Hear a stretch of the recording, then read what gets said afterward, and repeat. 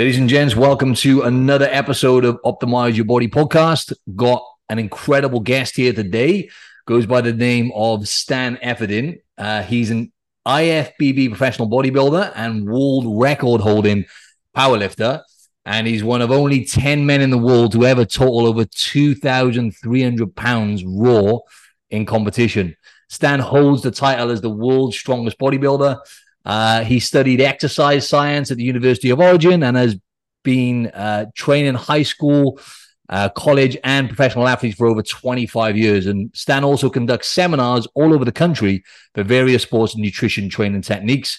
And he's also appeared in many magazines and writes for Muscular Development, Flex Magazine, and Power Magazine. And he's also, just on top of that, a successful entrepreneur, having built 3 different startup businesses into multi-million-dollar companies. Welcome to the show, Stan. Thanks for having me, brother. Appreciate it. It's an absolute pleasure to have you on here. And I was just saying off air, happy 56th birthday. How does it feel to be 56, man? You're looking on top form, man. Just a day older than yesterday, my friend. Everything's just trying to slow the inevitable and gradual decline at this point. Good old aging, right? That's right. Yep. But at that age, just on that point, at the age you're at now, right, in comparison to one like you were 26, for example, how would you compare that in terms of, just curious to know, in terms of like how you recover and how your body feels day to day? Would you say you generally feel sharper and better? Or would you say, kind of just curious? Well, I'm certainly smarter in the way that I train because I do not recover as quickly as I used to. I put my body through a lot of damage over the years, and a younger man can bounce back from that. But as I aged and I realized that accumulating fatigue eventually would lead to injuries or overreaching to the point where it might take many weeks or even months to get back to your former self, I've been a lot smarter about my training these days. That's the key, isn't it? So with bodybuilding, Stan, right? I guess, I mean, yeah, I can't even put it into words. Like what you've achieved with bodybuilding and powerlifting is actually insane.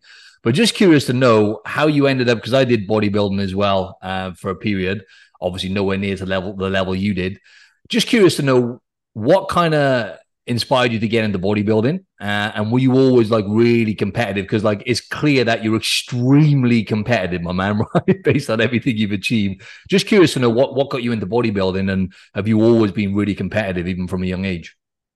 Oh yeah, I think that explains most athletes. Type A, always trying to achieve another goal, whether it's a different sport or whether it's achieving higher levels within a particular sport. But I was a skinny kid. I played soccer. I wrestled 98 pounds as a freshman and sophomore in high school, 106 as a junior. I was 115 as a senior. And I'd only bulked up to about 135 as an 18-year-old freshman in college. So I just wanted to get bigger.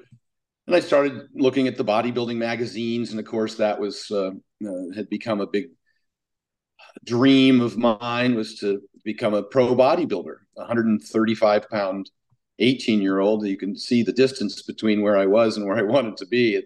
And at the time, at my height, right around 6 foot, I needed to be about 250 pounds on stage because they only had under 198 and over 198. And in order to get a pro card, you had to win the heavyweight class at a pro qualifier. So that was the journey that I embarked on. And of course, there was no shortage of people telling me I'd never make it. And it just took many, many, many years. And the thing I kind of liked about bodybuilding in particular is that I tended to be a little OCD as a kid. And so as long as I had something to preoccupy myself with, and bodybuilding is just that. It's very regimented in terms of your diet and your training and your sleep and your supplementation, all that stuff. And you have to be very consistent, and you measure everything, and whether it's food or whether it's your training stimulus and the progression over time.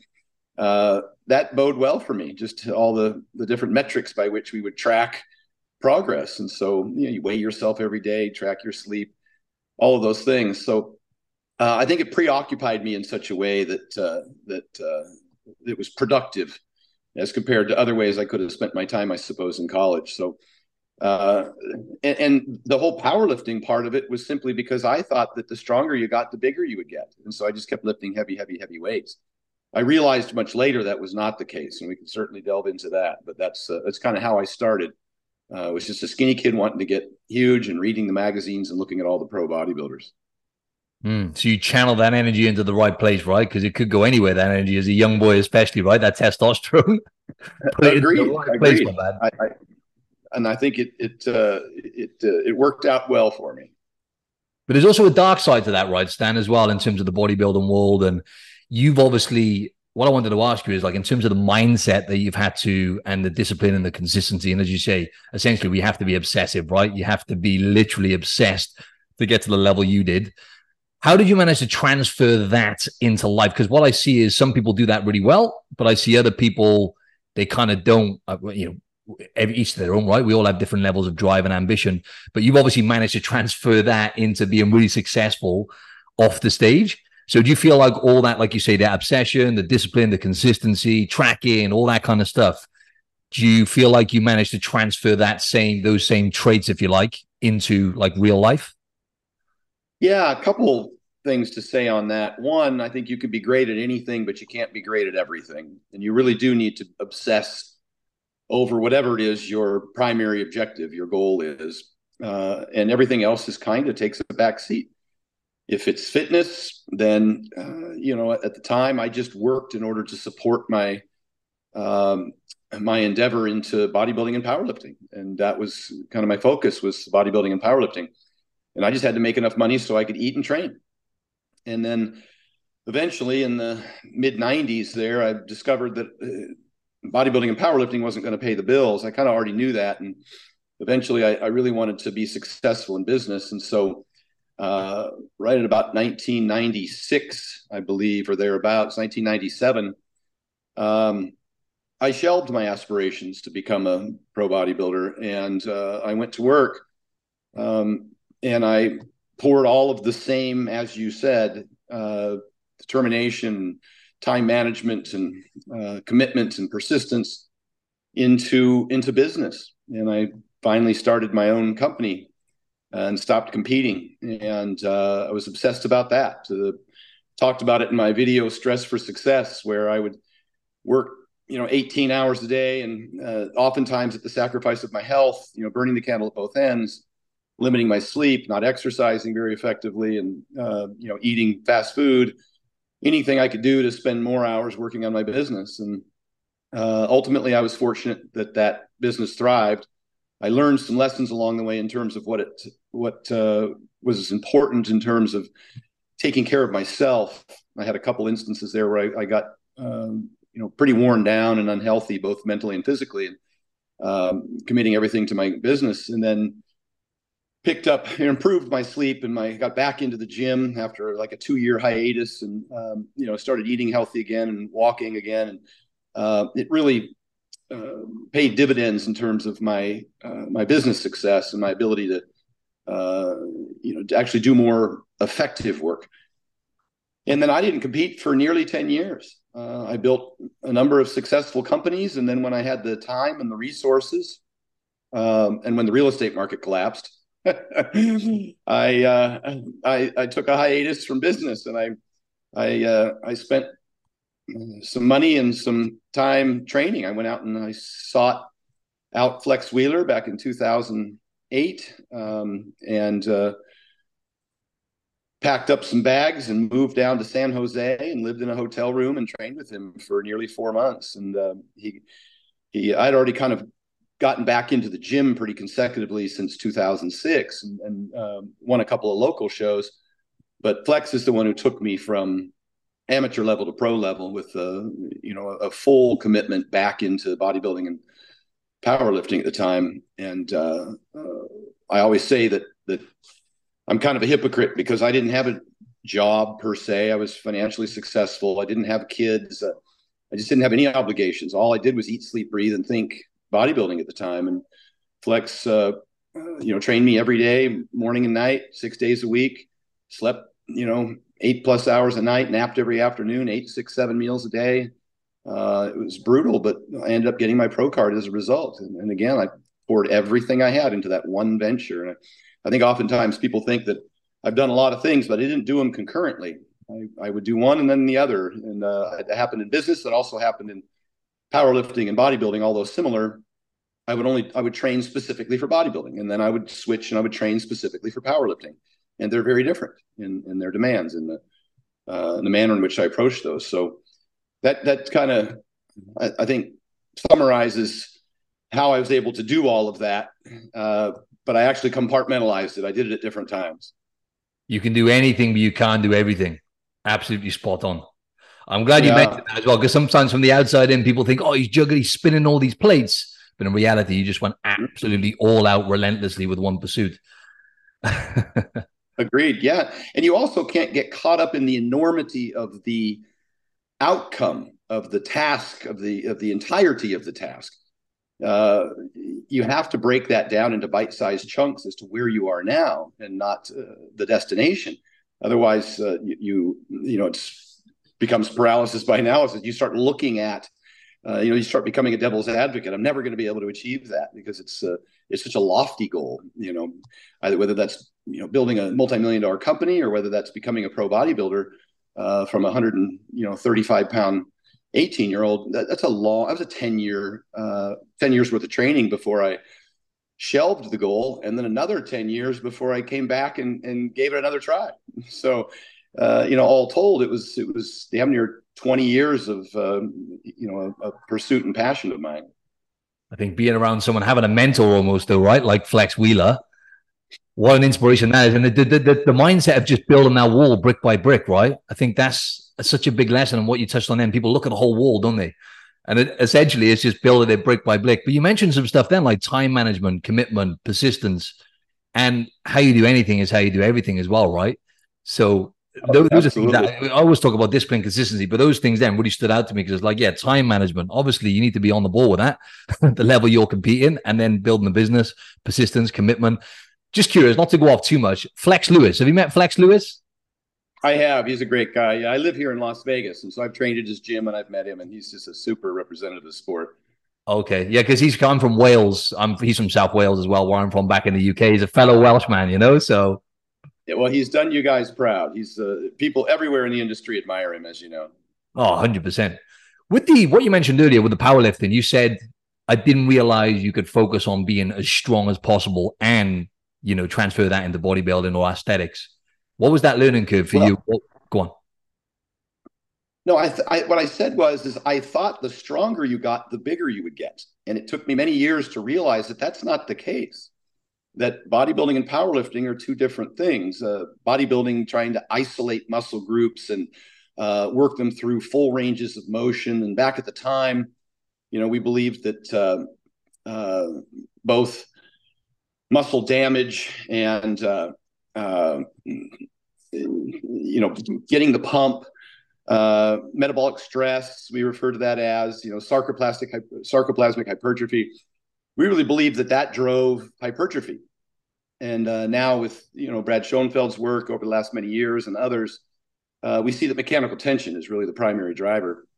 And so in bodybuilding, you want to work through fuller range of motions. You want to isolate muscle groups, train with probably a little greater frequency and volume. And then in powerlifting, you don't necessarily want to train at any greater range of motion than that which is required to perform the actual power lift. And deadlifting and benching, of course, is going to be the same.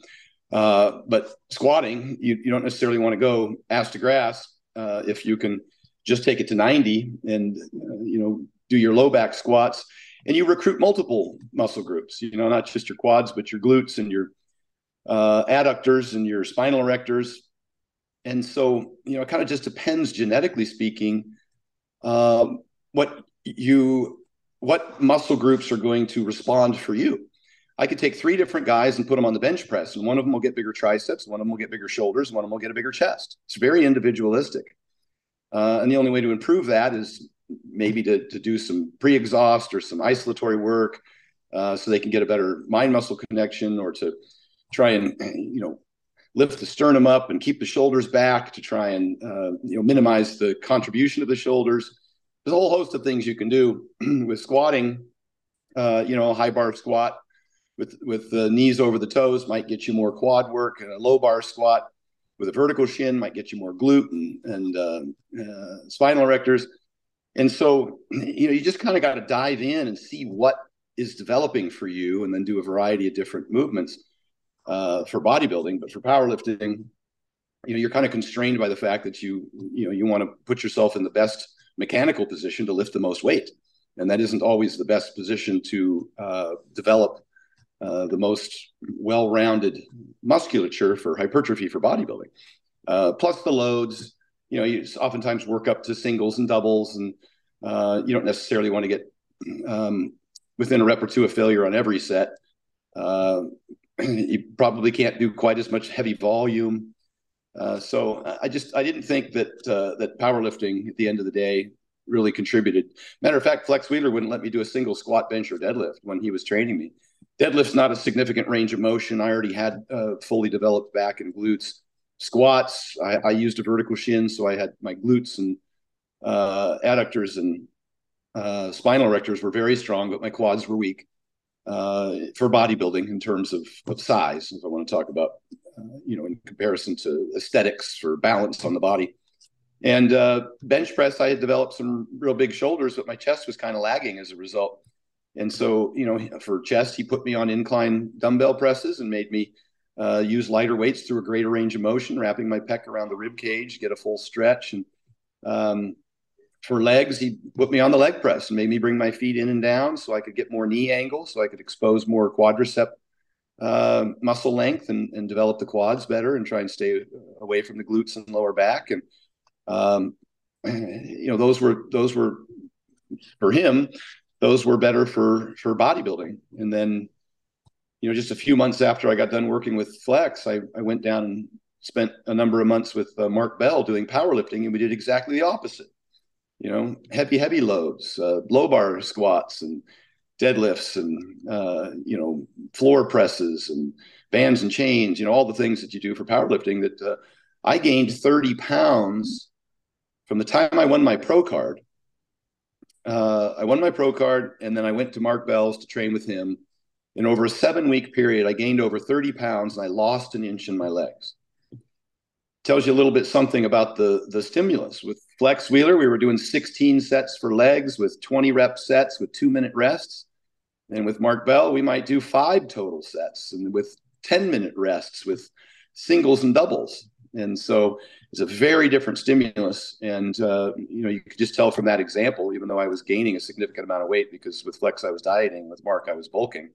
In terms of just putting a tape measure on a muscle, I actually lost size in my legs from the different stimulus, from the powerlifting stimulus. So I hope that kind of covers what my experience was and how I think you can optimize either bodybuilding or powerlifting. And I do think that bodybuilding lent itself well to powerlifting because I think it dramatically increased my conditioning, my cardiovascular conditioning. To do that many sets and reps, you do such a variety of exercises that you end up with no weak points. You're working rear delts and you're doing single leg stuff and unilateral work and all the little muscles, what you might consider little muscles, from a variety of angles through a full range of motion. So you're just very well rounded. So anything you touch in powerlifting, you don't have any weaknesses. Mm. How was the mindset shift though, Stan? I'm really curious to know how you managed to shift that mindset from being driven by aesthetics, right? Because it is tough. Because I always talk about this, right? You'd be compared to, you're constantly obsessed with physique, as we say. And then it's like, bang, take my attention away from that now, train with Mark Bell and just lift hard and heavy and not think about anything else. It's a tough shift. Yeah. I didn't mind because I was a skinny kid, so I had a fast metabolism and I never got too fat, I could say. There were a couple meets there at the very end when I didn't diet down for bodybuilding in between those meets. And I stayed heavy, which I don't recommend, to be honest. I like to have my powerlifters periodize their weight and drop down to under 15% at least once a year. But I wasn't too concerned. I was just interested in how much weight I could lift. The mindset for bodybuilding was I think, Boy, it's two completely different challenges. Bodybuilding, it's deep water. You end up doing a lot of volume, a lot of sets to near failure. Your cardio gets challenged significantly in that environment. Um, Powerlifting is, I got to be honest with you, towards the end of my career, when I'm 44, 45 years old, and I'm still climbing under 900-pound squats, there's a fear component involved there, because it's not a matter of if, it's when. The iron always wins. And you start seeing these videos, old videos of people getting crushed under, heavy squats, and kneecaps blown out, and quads torn, and pec tears. And I've suffered a whole host of different, minor injuries, glute pull and hamstring pull and lat pull, things like that. Hard to call them tears. Tore a calf muscle, and I had a whole host of, certainly no shortage of back pain, but nothing that required surgery, nothing I couldn't rehab from. Certainly some things that turned black and blue, and some limping all throughout the career. But at some point, if you're worried about whether or not you're going to be able to finish a 900-pound squat, and you get under the bar with some trepidation and fear, it's time to hang it up. And that's kind of at the end of my last meet. I was like, I can't do that again. I can't get under another one of those, because it's not an eventuality. It's a certainty that something's going to completely tear off the bone. I used to carry around my own spud straps, those spotting straps that you wrap around the monolift. I had them in my bag. I bought my own set, because at some of these meets, they wouldn't have spud straps. And I didn't necessarily want to rely on the spotters, because I've seen, too many instances where the spotters weren't able to catch the bar, and somebody got crushed underneath the weight. That probably saved me a little bit. That gave me a little bit of confidence that even in the worst case scenario, the bar wasn't going to land on me and crush me onto the ground. So I became a little less concerned about the injury potential. But obviously, it was in my mind, if I was buying those straps and making sure they were hooked up at the meets, I thought that I was pushing weights that quite possibly and certainly eventually would beat me. There's something different in it when you've got that, but like I feel so anxious just like literally thinking about 900 pounds on my back. It's a different feeling, right? Even if for me, I've got like 100K on my back, it's like, okay, I'm not thinking of anything else right now, right? I don't care what's going on in my life. Just got to do this squat. Speaking about building muscle, right, Stan, you said about mechanical tension being the most important thing, right, for actually building muscle and hypertrophy. Talk us through what you say the fundamental, from a training perspective first, what are the fundamental things that people need to focus on when it comes to maximizing muscle gain? And I know there's a lot of variance from person to person, right? But I know you just mentioned, mechanical tension. Yeah. And again, we used to think that mechanical tension, metabolic stress, and muscular damage were three different components contributing to hypertrophy. And now it appears that mechanical tension is the primary driver, and that metabolic stress and muscle damage are just passengers. They're ultimately going to happen if you get a sufficient stimulus, mechanical tension stimulus, to elicit a benefit, that those other things will happen. But if you were to isolate those other things, you may not see the growth that you had hoped for. So the big things, obviously, we talked about frequency. Want to train, seems now every body part twice a week. I'm at the age where twice every 8 days is about the best I can do, depending on the intensity. Volume is, how many sets are you going to do per week? And that's going to be somewhere between 10 and 20 sets per week. We recently saw some research suggesting that you could go even higher than that. Like you said, it's very individualistic. But certainly people can grow on as little as 4 or 5 sets twice a week. You do 4 or 5 sets of chest twice a week. That gets you your, 10 sets a week. I prefer to stay in that range, somewhere under 12. I think Jeff Nipper did a real good compilation of studies to show that kind of once you get north, for most people, again, a lot of inter-individual variability. Once you get north of 6 hard sets for a particular muscle group in one given workout, you see significantly diminished returns. And you would rather not accumulate excessive fatigue and come back and repeat that bout as soon as possible within 3 days, in order to accumulate, volume over time rather than try and kill yourself in any one workout. So that's frequency, that's volume. Load, it seems, you're going to get hypertrophy anywhere between 5 and 30 reps, as long as you take that set to within a rep or two of failure. But you're going to get stronger at the 5-rep range with the heavier loads. There's no question about that. Strength is specific. There's a nervous system component. And a bigger muscle can become a stronger muscle. And so, it bodes well to do hypertrophy training. Eddie Cohn, twice a year, competed in powerlifting. And then between those times, he would do hypertrophy training. He would do leg pressing and bent rows and behind the neck shoulder presses and, things like that to build up his musculature overall. And he went from a 165-pound competitor to a 242-pound competitor, to the best of my knowledge, throughout his 25-year career. So frequency, volume, load, we talked about anywhere from 5 to 30 reps. And next up might be range of motion. Obviously, the greater range of motion, the stretch to the lengthened position of the muscle, is going to elicit a better hypertrophy response than a short rep. And that's your ass to grass. That's your 120-degree knee angle on leg extensions and leg presses and hack squats if you can achieve it. I actually use an angle plate for my squats or heels on my shoes because I don't have very good ankle mobility or calf flexibility. And so in order for me to get a full stretch on my quad, on a leg press, I mentioned bringing your feet in and down. That's not necessarily required, but you can get a lot of range of motion in the hips that might not lend itself as well to the quad. The range of motion you should be concentrating on getting that knee angle to stretch that quad as much as possible.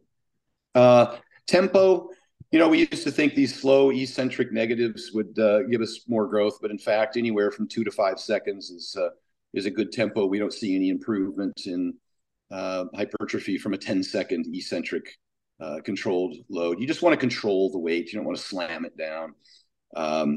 And again, the eccentrics cause more muscle damage, more fatigue, but it doesn't translate to better growth. And so I would argue that you'd want to keep that on the shorter end, particularly if you're working with athletes. I generally tend to eliminate a lot of the eccentric load. I'll do box squats. I'll do camber bar good mornings where they drop the weight down onto spud straps and only do the concentric. So I like to do a lot of sled stuff. Concentric is big for me for athletes because I don't need to create fatigue that carries over into their training, whether it's, UFC fighters that I work with or football players. You don't want them to have DOMs. That's a bad place to be. If you're a good trainer, you want to stay away from that. So we talked about, I think that's the bulk of the rest periods. That's another one. Let's throw in there. Schoenfeld did some great work. I think he compared 1-minute rest periods to 3-minute rest periods. And we found that the longer rest periods resulted in the greater hypertrophy and greater strength benefit. And that's a lot, largely because the substrates that you utilize during a lift, things like creatine phosphate, that needs to be totally restored before you can have a subsequent set that's reasonably close in weight and repetitions to the previous sets. Your nervous system needs to recover from that heavy, hard, intense set to within a rep or two of failure. And your cardiovascular system. Obviously, if you're gasping for air when you go into your second set, the limiting factor might be your fitness, your cardiovascular fitness, not your muscular tension. So we want to limit those other potential limiting factors. We want to reduce those, and so the longer rest periods lend themselves well to better hypertrophy and strength outcomes. And I would say with strength, even longer, maybe 4 or 5 minutes between sets. I think that covers the bulk of it. The splits are, really a matter of personal preference and schedule.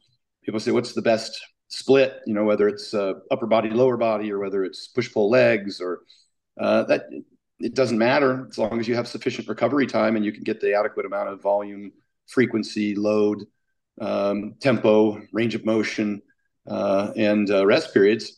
The when you train is really a matter of when it fits your schedule and you'll be consistent. And do you have enough time to accomplish all of those things in a given workout? So I think that covers the bulk of what really matters for both hypertrophy and strength. Awesome. Yeah. And you touched on so many really good points there, because I always communicate this to clients, go into failure. A lot of my clients are like type A's, and they want to go to failure. A lot of the time they want to cross the line and do more than they need to. I know you're smiling because you coach athletes as well, right? Sometimes these are the hardest people to train, right? Because they want to get after it. Yeah. You said about stopping short of failure. Oh, go on. You're going to say something on that? Well, I did it to myself for years, and unnecessarily so. You just accumulate excessive fatigue per the stimulus. And so you're kind of better off leaving a rep in the tank. And they've had many studies now. People go to failure versus people leave a rep in the tank. There's no improved outcome. And maybe over time, actually, they decline because they just don't recover from the workouts. And so it's unnecessary. And I hate to say it because I prided myself on going to failure and beyond, and getting a spot and then doing negatives, eccentric loaded negatives where they're pushing down on the weight. And but it's completely unnecessary. It's no more beneficial. And especially when it comes to athletes, because you're creating DOMs and you don't want to do that to an athlete. 100%. It was an absolute game changer for me, Stan, switching over to training the full body back in like 2016, just as I was kind of finishing my bodybuilding stuff. Although I did another show 3 years after that, it was an absolute like game changer for me, training full body 3 times per week. Oh, in fact, Mind Pump, our friends, shout out Mind Pump, right? Because they brought me onto this. And I actually did one of their programs back in like 2015, and it was doing the bands on the days in between and stuff, right? And that was like the best I'd seen my body respond in a long time. And because the research does show, right? You can touch on this now, just in terms of the volume. If you spread it out, let's just say, for example, you mentioned about how many sets per workout. Let's say you mentioned 6 sets per body part. Let's say you were to do 18 sets in one workout, say on one body part on a Monday, and then not touch that body part again for another week, let's say, and do it the following Monday. Versus doing it on a Monday, perhaps doing 6 sets on a Monday, 6 sets Wednesday, 6 sets on Friday, just for argument's sake. Spreading that volume out, if you get the intensity right, of course, proves to be, like, because you mentioned training frequency, proves to be more beneficial for muscle gain. Is that right? Or somewhere along those lines? That is correct. And it also affords you an opportunity for a progression. And that's one thing I left out of that list. It's probably one of the most important, that you have to progress your loads over time, meaning either adding 1 rep or 5 pounds or 2.5 pounds or 10 pounds, whatever the exercise might be. In each successive workout, if possible, but certainly weekly or definitely monthly. If you're not getting stronger, adding a rep, adding 5 pounds, then you're not progressing. And so that becomes a key component. And then adding volume is also one way, like I say, 1 more set. And so you might start out by doing, 3 sets twice a week, and then you can work up to 4 sets twice a week, and then 5 sets twice a week, and then 6 sets twice a week. Maybe you go down to 3 sets 3 times a week. Those are all ways to progress over time, whether it's frequency, volume, load. Those factors can be manipulated. Yeah, really, really good point. And also, I think people mistake in the crazy hat, and we used to do this, right? For sure, where you judge the quality of a workout by like how sore you are the next day, for example, right? And it's like almost for me now, it's the opposite. I'm like, right, if I feel like I've done something, Stan, the next day, but if I'm not sore for longer than a day or two, I've kind of hit the sweet spot, Well, exactly. And that usually reflects in your subsequent bout, in your next workout. If you do too much and create too much fatigue and don't recover from it, then your next workout, you're not as strong. Maybe you can't do as much volume or load or what have you. And that should be a good indicator that you either overtrained or under recovered. And maybe you need an extra day, and you might be better off not digging such a deep hole because your body, it may only recover to the point where it got to where it was. It didn't super compensate to the point to where now it's ready to do more.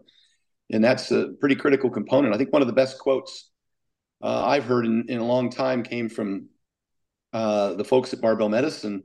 Jordan Fagenbaum said, he says, you don't add weight to get stronger. You get stronger so you can add weight. I just thought that was incredibly intuitive in terms of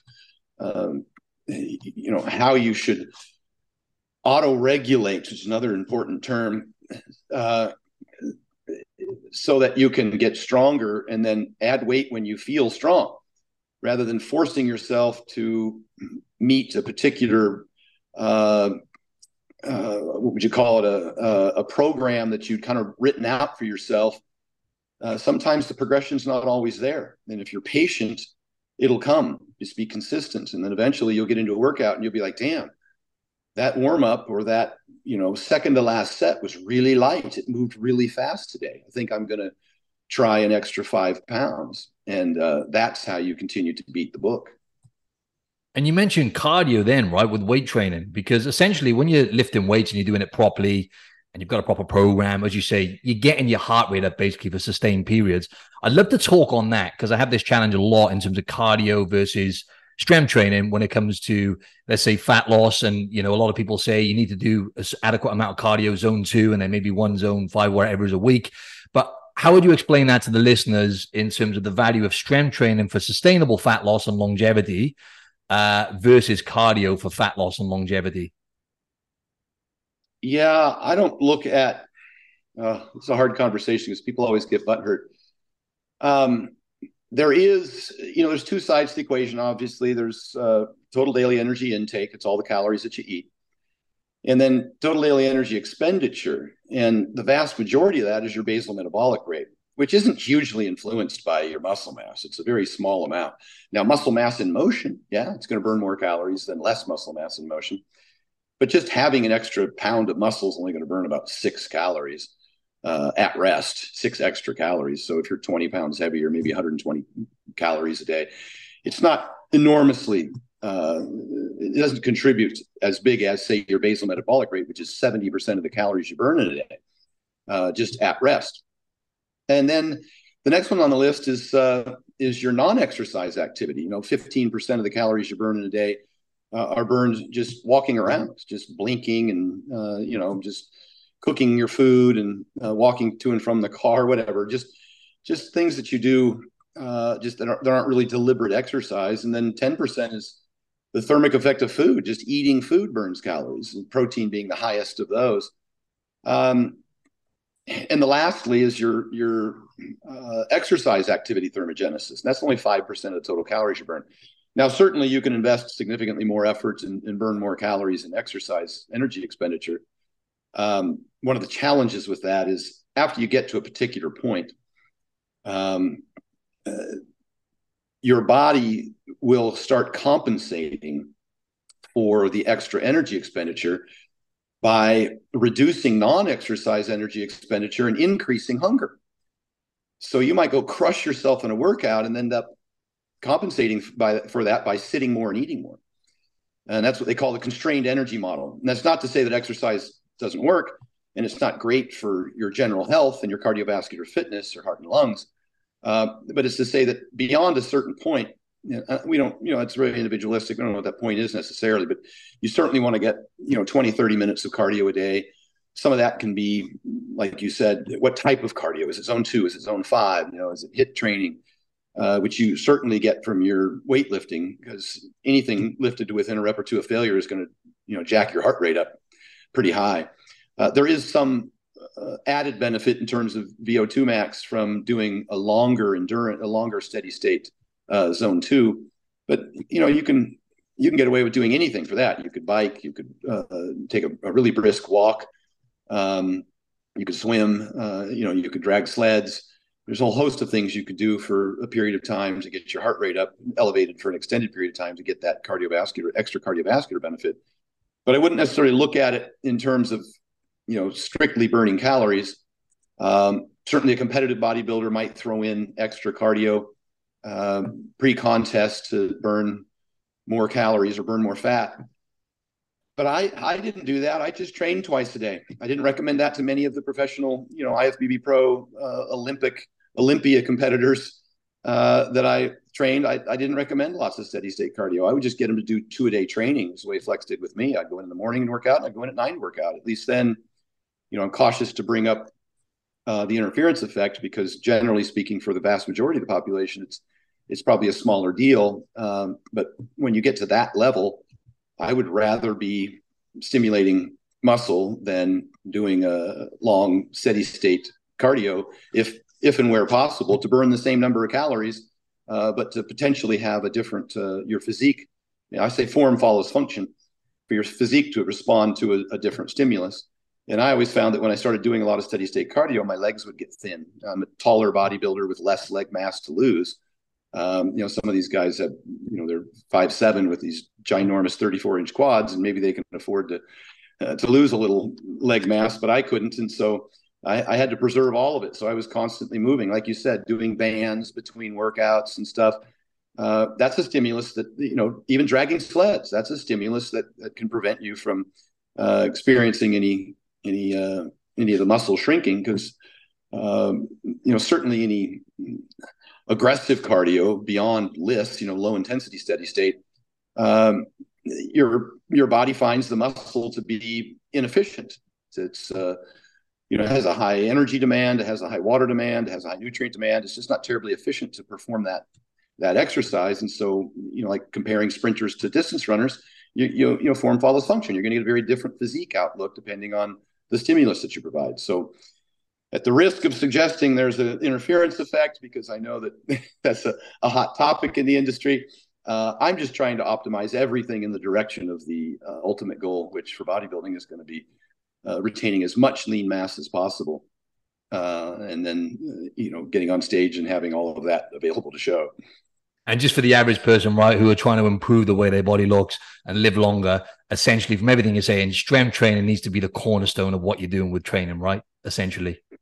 Yeah, a little bit of both. I mean, just lifting weights. Ultimately, I think that strength is a bigger, I want to say, from what the research suggests, is that the strength is a bigger predictor of lifespan and health span than sheerly muscle mass. I know they go hand in hand, but I think most of the studies are on strength rather than size. I think obviously muscle tissue has a benefit in terms of if somebody injures themselves and becomes immobile for a while, they'll feed off of that muscle tissue. In severe circumstances, hospitalization or what have you, that muscle tissue becomes very valuable as a source. But strength in general is we've had plenty of studies now in elderly populations showing, they generally measure a proxy like grip strength just to show that the stronger people live longer, primarily because they're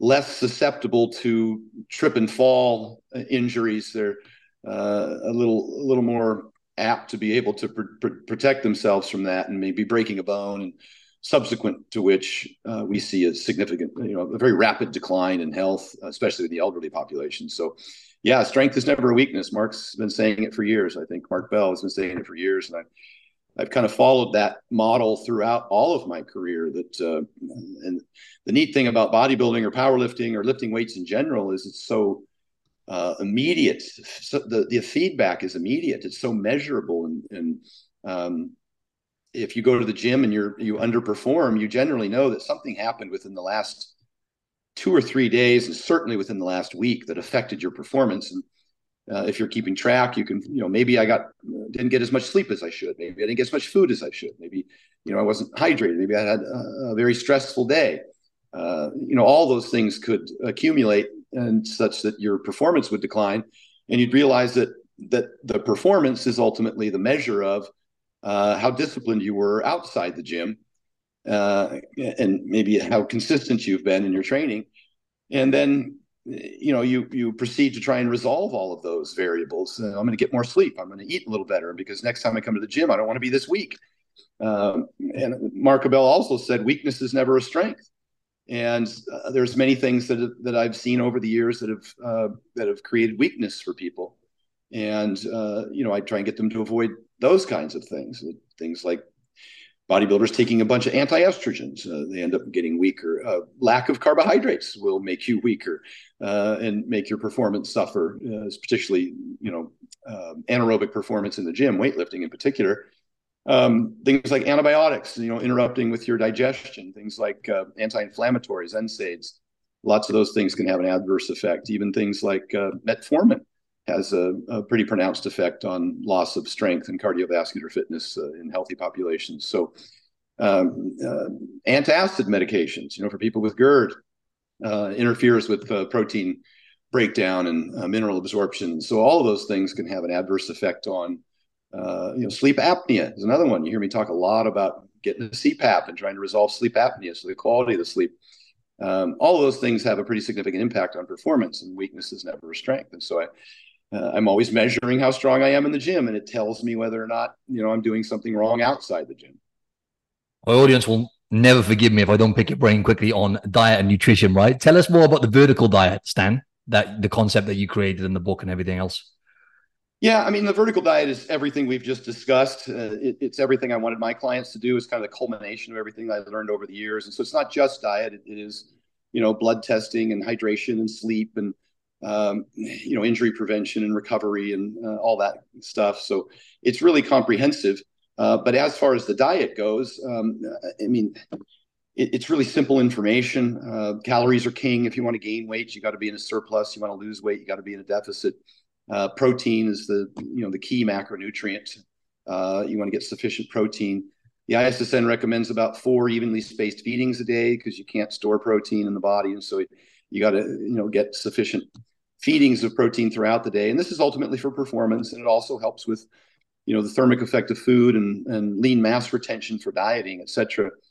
I want my clients to use a variety of protein sources. A lot of my diet came from training bodybuilders for shows when they were over restrictive. They would just eat egg whites, tilapia, broccoli, protein powder, and peanut butter. And I found these diets to be hugely restrictive. And so I would, you can have a similar caloric intake and provide a similar outcome, but with much greater energy and health retained by utilizing, a variety of different proteins. I kept red meat in the diet, particularly for women, for iron and B12 and zinc. I kept the egg yolk in, biotin, choline, those kinds of things. Biotin being important for skin, hair, and nails, and a lot of women suffering from a lot of problems with hair loss, etc. Getting sufficient iodine for thyroid function, which can also result in metabolism slowing. Potassium, potato, fruit, calcium, yogurt, omega-3s, salmon.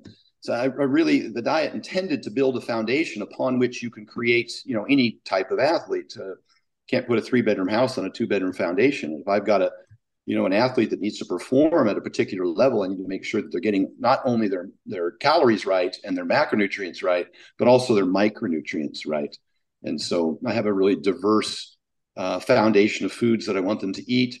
We talked about GERD and digestion and microbiome, density and diversity. So it's intended to be a more inclusive diet plan. And then in my experience from working with dieters, they tend to have restricted foods for so long that they end up with IBS or IBD or other digestive distress disorders, in which case oftentimes we have to draw from a low FODMAP menu.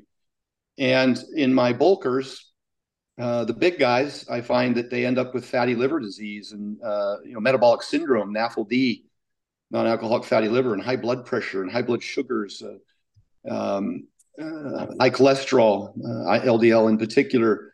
All of those things I see very commonly in my big athletes. And so the diet endeavors to control blood pressure and reduce cholesterol by reducing saturated fats. I use lean meats, 96.4 beef, top sirloin steak, and then egg white blends, and plenty of salmon, nuts, avocado and olive oil. Just try and keep saturated fats down so my big athletes don't accumulate fatty liver at a rate that causes them to be unhealthy. So it's on both ends of the spectrum, from both my bodybuilding years and my powerlifting years and my experience training those athletes at high school, collegiate, and professional level, that I designed the diet to really be healthier and to provide them a foundation that would help them perform better for longer in controlling some of these, mitigating some of the risks associated with competing. And you're very open as well. I heard you saying on a recent podcast, it's different from person to person, right? You've said, you hear good testimonials from the carnivore space and the vegan space and the kid. Yep. And it's so much variance again from person to person. But you mentioned about protein, right? And you had me thinking, because I listened to something you said recently. I have about 300 grams of protein. I weigh about 200 pounds. So I'm probably having more, potentially more than I need to, about 1.5 grams per pound of body weight. But you mentioned about a gram per pound of body weight generally. How does it work in terms of protein absorption if you go towards the top end? Because I'm thinking of dropping it down now. Because I know also you mentioned, if you wouldn't mind, just long story short, just breaking down.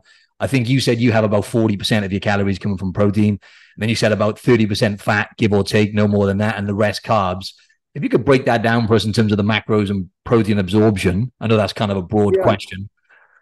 I think if I go to 40%, it's probably a woman that's trying to lose weight and I'm using it for its satiety benefit.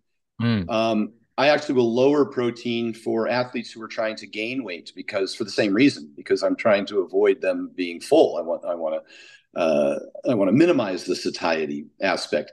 And in a calorie surplus, but certainly with sufficient carbohydrates, they're protein sparing. And so you won't see any decrease in hypertrophy, even if your protein comes down to say 0.8 grams per pound. Or if you get a huge athlete that's 350 plus pounds, you can come down to 0.7 grams per pound.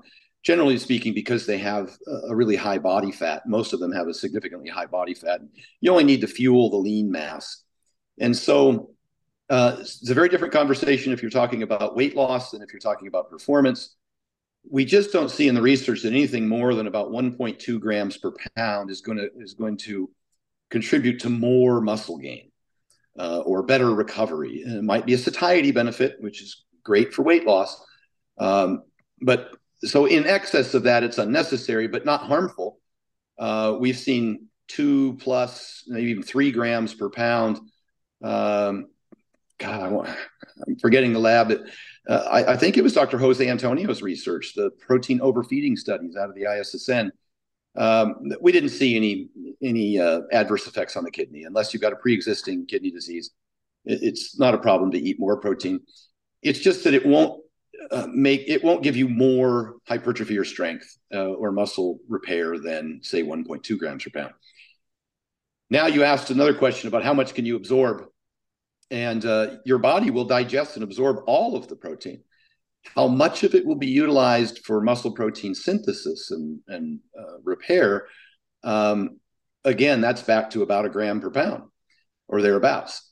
Anything north of that will be used for other things, if not energy, even though it's not the most efficient way, or fat storage ultimately, even though, again, it's not a terribly efficient way to, it's a long process to convert fats or convert proteins into fats, as is carbs.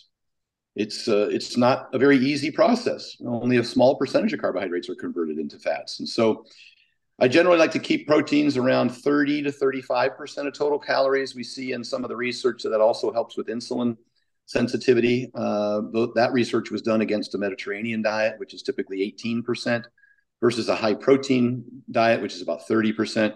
We see improvements in blood sugar control, as well as satiety, again, and thermic effect of food and lean mass retention. So I like to keep that around 30%. I like to keep fats under 30%. And for dieting, I would continue to push those down further and further until I got probably no lower. And again, this is going to depend on the individual. For men, probably no lower than 70 or 80 grams. For women, no lower than 60 or 50 grams, just because fats are important for health, A, D, E, and K, moving fat soluble vitamins around. They're important for sleep. At some point when you get fats too low, they're important for hormones manufacturing. And so you want to have a sufficient amount. But fats beyond that, which provide those health benefits, don't benefit performance, which is why I want to leave a big space etched out for carbohydrates, which are, in terms of your total calorie intake, the rest. If you've got a 2,000 calorie allowance for your total calories for the day, and 30% of that is protein and 25% of that is fat, it's going to leave you 45% of that is carbohydrates. And so that's kind of how I calculate carbohydrates. They are the rest. What's left over between your total caloric intake and your protein and fat numbers, macros. And then sometimes I like to move those around to the front and back load the workout itself. you're training twice a day, it doesn't matter. You just eat them in every meal. I also like to see bigger meals for dieters for breakfast. It seems to provide them better satiety in subsequent meals, better blood sugar control in subsequent meals. And it's also a pretty important moment at the end of a fast, break fast, breakfast, at which your muscles, you can initiate muscle protein synthesis and start to build and repair and get kind of started on your day. And so I do try and put in a pretty large breakfast, men and women both, with high in protein. And that's pretty much summarizes my philosophy on all the calories, macros, micros, and how I break it up. Awesome. Last thing I wanted to ask you, Stan, was on sleep. We skimmed on that. We skimmed across that, and you released this interesting study, right, where it was, I think, sleep-deprived individuals. And long story short, the weight that they lost, they were trying to lose weight. A lot of it was coming from muscle mass. Talk us through the importance of sleep and that particular study that you posted. Yeah, that's very important. Obviously, the sleep quantity and quality. It seems that 7+ hours is a good goal to shoot for, and the quality of that sleep will be determined on your environment, sleep environment, and whether or not you suffer from apnea. If you do suffer from apnea, if you snore and wake up tired, and it's a good idea to get a CPAP or get a sleep study and find out if that can benefit, or lose weight, or some people just from sheer neck girth from muscle aren't going to be able to fix apnea with weight loss. And then, the sleep environment, I mentioned cool room, quiet room, dark room, all those are going to affect the quality of the sleep, obviously getting rid of your phones. I heard something on the internet the other day I thought was really good. I think it said 10 minutes of sun in the morning, 10 hours without caffeine before bed. People metabolize caffeine at different rates. And so some people may have a decreased sleep from drinking caffeine even late in the afternoon. I think it said 3 hours. Don't work out 3 hours up until 3 hours before bed. Don't do any work up until 2 hours before bed. That's a stress component. And then stay off of blue light devices, TVs and phones 1 hour before bed. I would add in there about it said that get your last meal about 3 hours before bed, and try and keep fluids to a minimum about 3 hours before bed. Now, some people, they may have a metabolism such that they're a little hungry before bed, and maybe they could throw down just a small amount of berries with a little bit of fat-free Greek yogurt. Interestingly enough, and it doesn't appear as though dairy in particular increases body temperature to the same degree as, say, meat would right before bed. And that's one of the concerns, is how hard is it for you to metabolize the meal that you ate right before bed? Does it raise your body temperature? Does that then impair your REM and stage 4 restorative sleep when you go to bed? So other things that impact is alcohol. You might be able to get to sleep, but the quality of sleep is going to significantly suffer, the REM and stage 4 sleep, as well as sleep aids like Ambien can make it such that the quality of the sleep is vastly compromised. So all of those things are things to be considered. I think it's to quote Dr. Matthew Walker, who's on Joe Rogan, who's a sleep specialist. He said it's the foundation upon which everything else sits. And so if somebody contacts me and says they're suffering from fatigue, I'm focused on sleep first. And then I can start looking at micronutrients like iron, or I can look at their thyroid function, or I can look at their training stimulus to see if they're not, accumulating too much fatigue. But sleep's the single most important one. Awesome, Stan. So much gold in this episode, my man. Really, really appreciate your time. Where can the audience find you? Anything you want to kind of share? Yeah, my website's stanefferding.com. The Vertical Diet 3.0 ebook is on there, as well as I have a meal prep company, The Vertical Diet. I ship prep meals to people all over the country. And at Stan Efferding's the Instagram, and Stan Efferding is the YouTube. I have a lot of the Rhinos rants on YouTube. They're pretty entertaining. They're fun to watch. Awesome. I just thought then I've got a bunch of clients in America, probably about 35-40% of my clients. So with the meal prep thing, I'll look into that actually, man. Absolutely. Thank you, brother. I appreciate it. Awesome. Thanks again, Stan.